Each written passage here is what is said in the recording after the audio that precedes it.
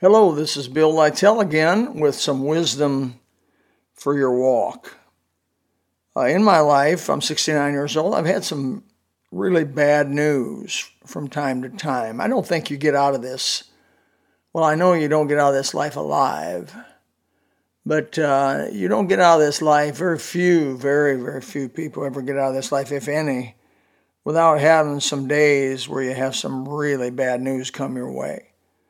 So how do you react? What do you do when really bad news comes your way? Well, I put together a few verses that I go to personally immediately that come to mind, and I'm going to quote them to you and give them to you, and hopefully you can write them down or make a study of it yourself. And you surely may have some different ones that do the same thing for you as I have had for me here. But what do you do when really bad news comes your way? You get a call from the doctor. You get a call from a relative that one of your loved ones has passed away or died in an accident, had a heart attack, where your government has changed over, like we just had, to a very liberal, anti-Christian, anti-baby, anti-life government. It grieves your soul. Where do you go? What do you do? I listed just a few quick things where I go. First of all, I go to the sovereignty of God. 1 Peter 4:19 is one of my favorite verses I go to. It says, "Wherefore let them that suffer according to the will of God commit the keeping of their souls to him in well-doing as unto a faithful Creator." 1 Peter 4:19. So the sovereignty of God is important. In other words, realizing, hey, look, God is sovereign. I'm deep buried into this situation called life. God is above it all. He sees the beginning and the end. He already knows how the story is going to end, how my life's going to end, when it's going to end. So I just got to trust him. I mean, I came this far by grace, and grace is going to take me home. And so you just got to trust him. I like that. It says, commit the keeping of your souls to him in well-doing. That's what you got to do. You just got to get on your knees again and say, Lord God, I just don't know where to go or where to turn or who to talk to, but I'm just going to commit the keeping of my soul another day, another time here, because you can do this hundreds and hundreds of times, to him. And that's his sovereignty. As unto a faithful Creator. That's the real sovereignty. If you don't believe in God created the world, you're in real deep trouble spiritually because you don't believe the very foundation of the Bible. The references of God as a creator are all through the Bible front to back, not just in Genesis 1:1. It's reaffirmed almost in every book of the Bible that he created everything. So if you don't believe that God created everything, you don't believe in his power and sovereignty. It didn't evolve. Complex does not come from simple.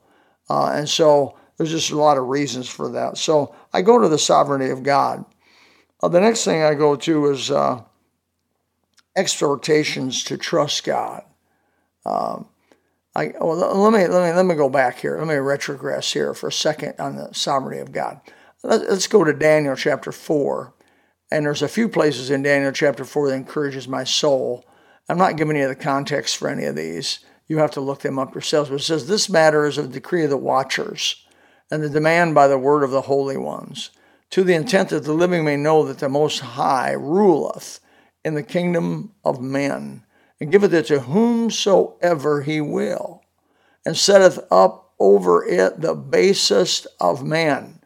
Now that is a sovereignty of God verse.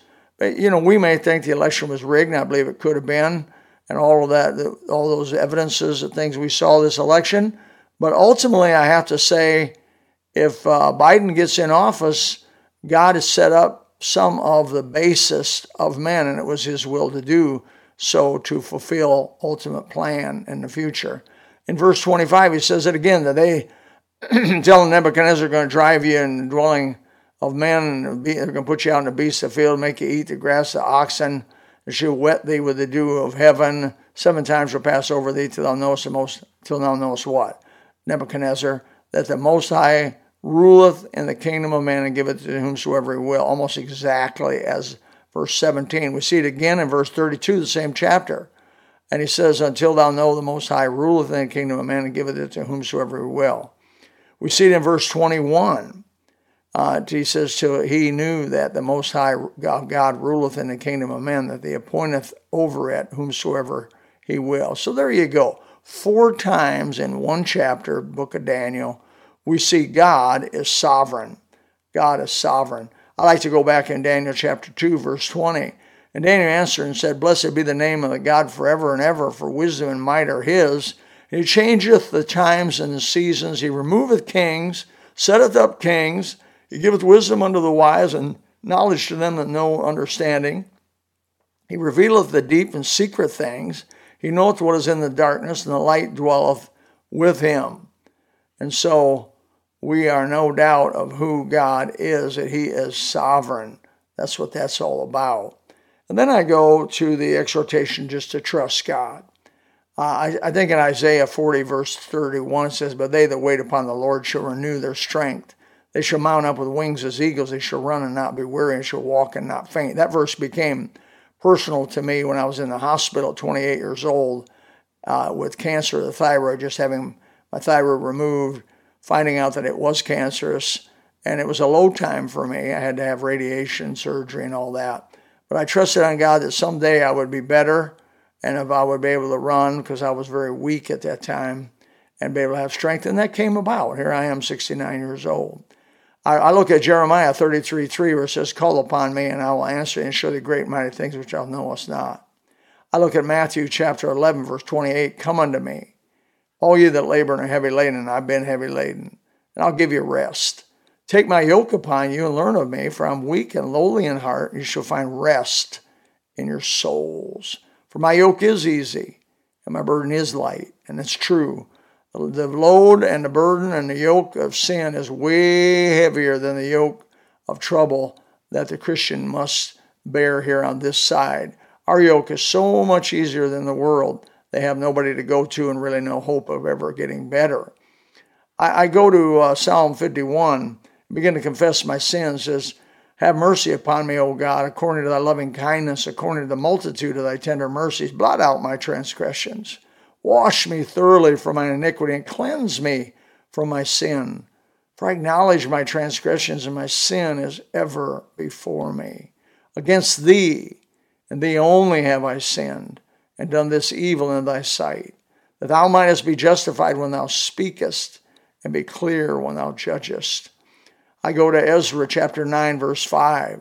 At the evening sacrifice I rose up from my heaviness, he said, and having rent my garment and my mantle, I fell upon my knees and spread out my hands unto the Lord my God, and said, O my God, I am ashamed, and blushed to lift up my face to thee, O my God, for our iniquities are increased over our head, and our trespass is grown up unto the heavens. And doing these things and going to God, recognizing his sovereignty, beginning, of course, to go to verses that tell me to trust in him, looking that there's going to be a better future. I'm exhorted in the Bible to pray and going, looking at Jeremiah 33:3. Call upon me, I'll show you great and mighty things which you know not. And then begin to confess my sin because I'm under chastisement of some sort. By the way, in Hebrews chapter 12, you got to look at that real carefully, because there's no believer doesn't have some chastisement from God. I need chastisement. I want him to correct me. I need correction. And he has corrected me many times, which is also an assurance that you're his son. I hope this helps you in some way. What do you do when you get some really bad news?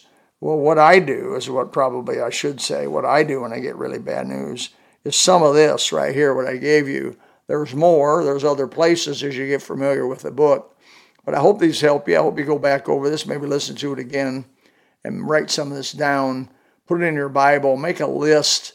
It's where you can easily go back and read these scriptures in prayerful attitude and a broken and contrite heart. And God will raise you up. We are on the winning side. The end has already been determined. We will have, by the grace of God, as born-again believers, a place in heaven and a place in the kingdom of God. And these things, the Bible says, the former things shall not come into mind nor be remembered. And though you may be broken now and things don't seem like they could get possibly better, Trust the Lord God Almighty. They will get better. Don't even think about suicide. Don't even let that go. If it comes through your mind, renounce it in the name of Jesus, because that is not God's way of dealing with stuff. It's a horrible way and the devil's way. He wants you to do that so you can't get right and things can't get better and God can't be proven that he's sovereign and powerful. You just wade through your trouble. Put your head down. Trust God. Cry through it. Scream through it. But you're going to come through it, and there'll be a day you'll smile again. May the Lord bless you. Wisdom for your walk, Bill Lytell.